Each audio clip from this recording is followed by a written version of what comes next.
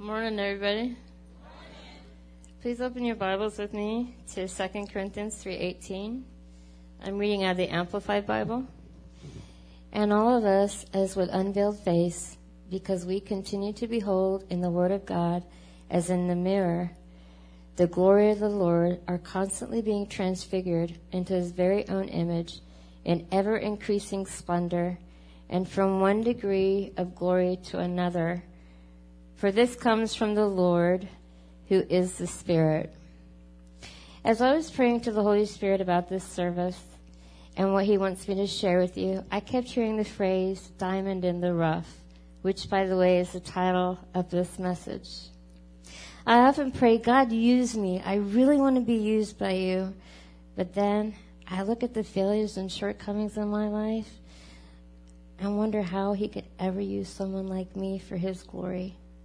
Today I'm going to share with you what a priceless jewel you are in the sight of God and how much He wants to use you for His glory in spite of how you look at yourself or how others see you. It is my desire to encourage you with this message to be patient with yourself and not give up, because the Holy Spirit is constantly doing a deep work in your life. A lot of people are judged by their appearance. God looks on the heart. 1 Samuel 16:7 reads, But the Lord said to Samuel, Look not on his appearance or at the height of his stature, for I have rejected him. For the Lord sees not as man sees, for man looks on the outward appearance, but the Lord looks on the heart. When Samuel went in search of a new king among Jesse's sons, he saw Eliab and thought he must be the one God had chosen because he appeared tall and strong.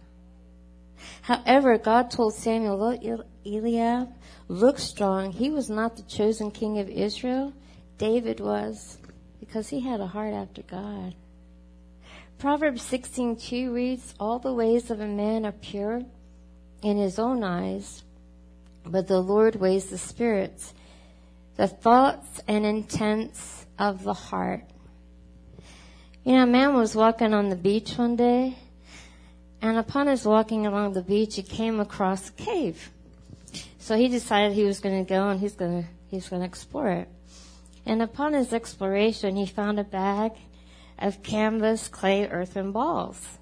So he picks it up, puts it on his shoulder, exits the cave, and walks back out on the beach. And he's walking along, and he decides just for fun, he's going to throw one of them into the ocean. So he throws one in, walks a little bit further, throws another one in just for fun. And one drops on a rock, and he discovers a priceless jewel that breaks open on the rock. And in his excitement, he breaks open the rest of them and finds 60 of these jewels hidden. But then his heart sinks as he realized he just threw an equal amount into the ocean because they didn't look like they amounted to anything or like they were worth much.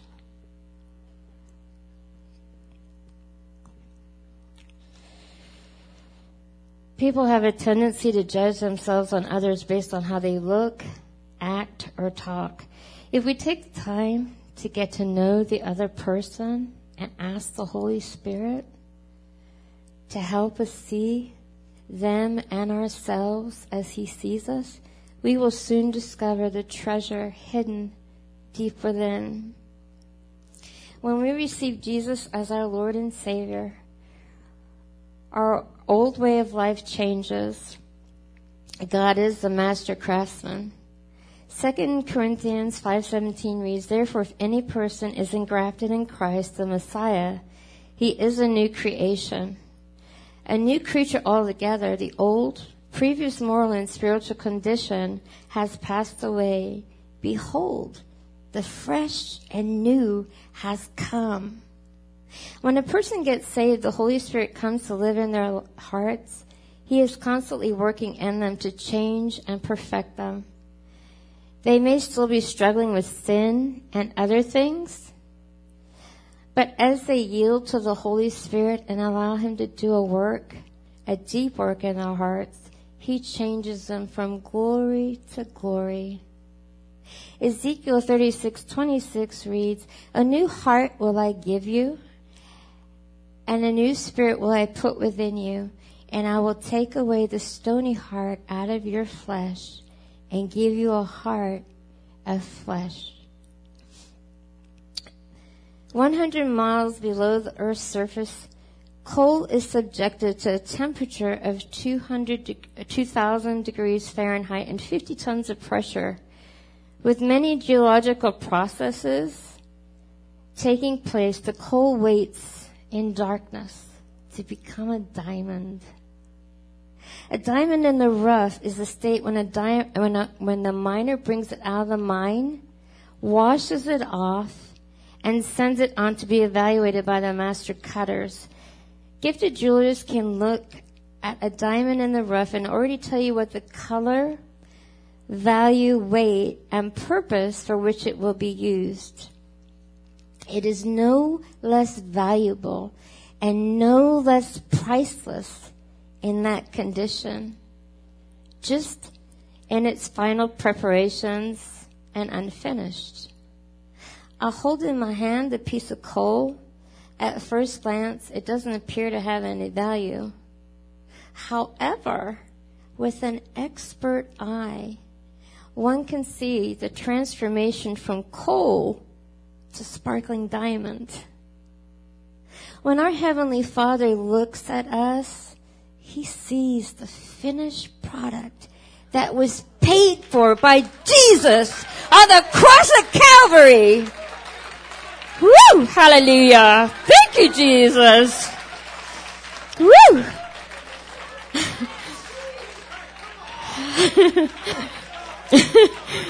Woo! Hallelujah! Whew. Sometimes the mistakes of our past hinder us from going deeper in the things of God. Worshiping, praying, and reading the Word of God will help us see ourselves and others the way we do, the way God sees us. You have heard in this sermon that while man looks on the outward appearance, God looks upon your heart. He sees you as a new creation, without spot or blemish, and made righteous by the blood of Jesus. God is the master craftsman who is continually shaping and molding you into His image. In Jeremiah 18:3-4, it reads, "Then I went down to the potter's house, and behold, he was working at the wheel, and the vessel that he was working from, clay was spoiled in the hand of the potter." So he made it over, reworking it into another vessel as it seemed good to the potter to make it. At times it can get discouraging and you may want to quit. Just remember, we are all a work in progress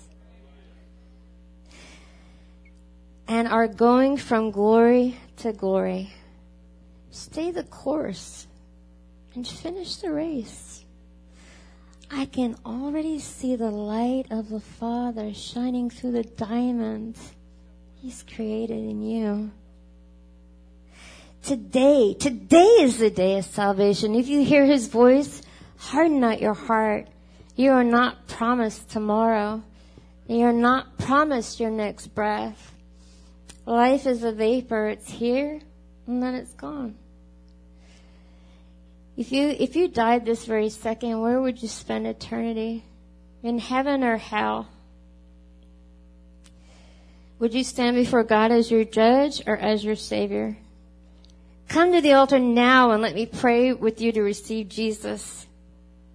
Worship band, come forward and sing "In the Hands of the Potter" as we wait for these precious jewels to come forward.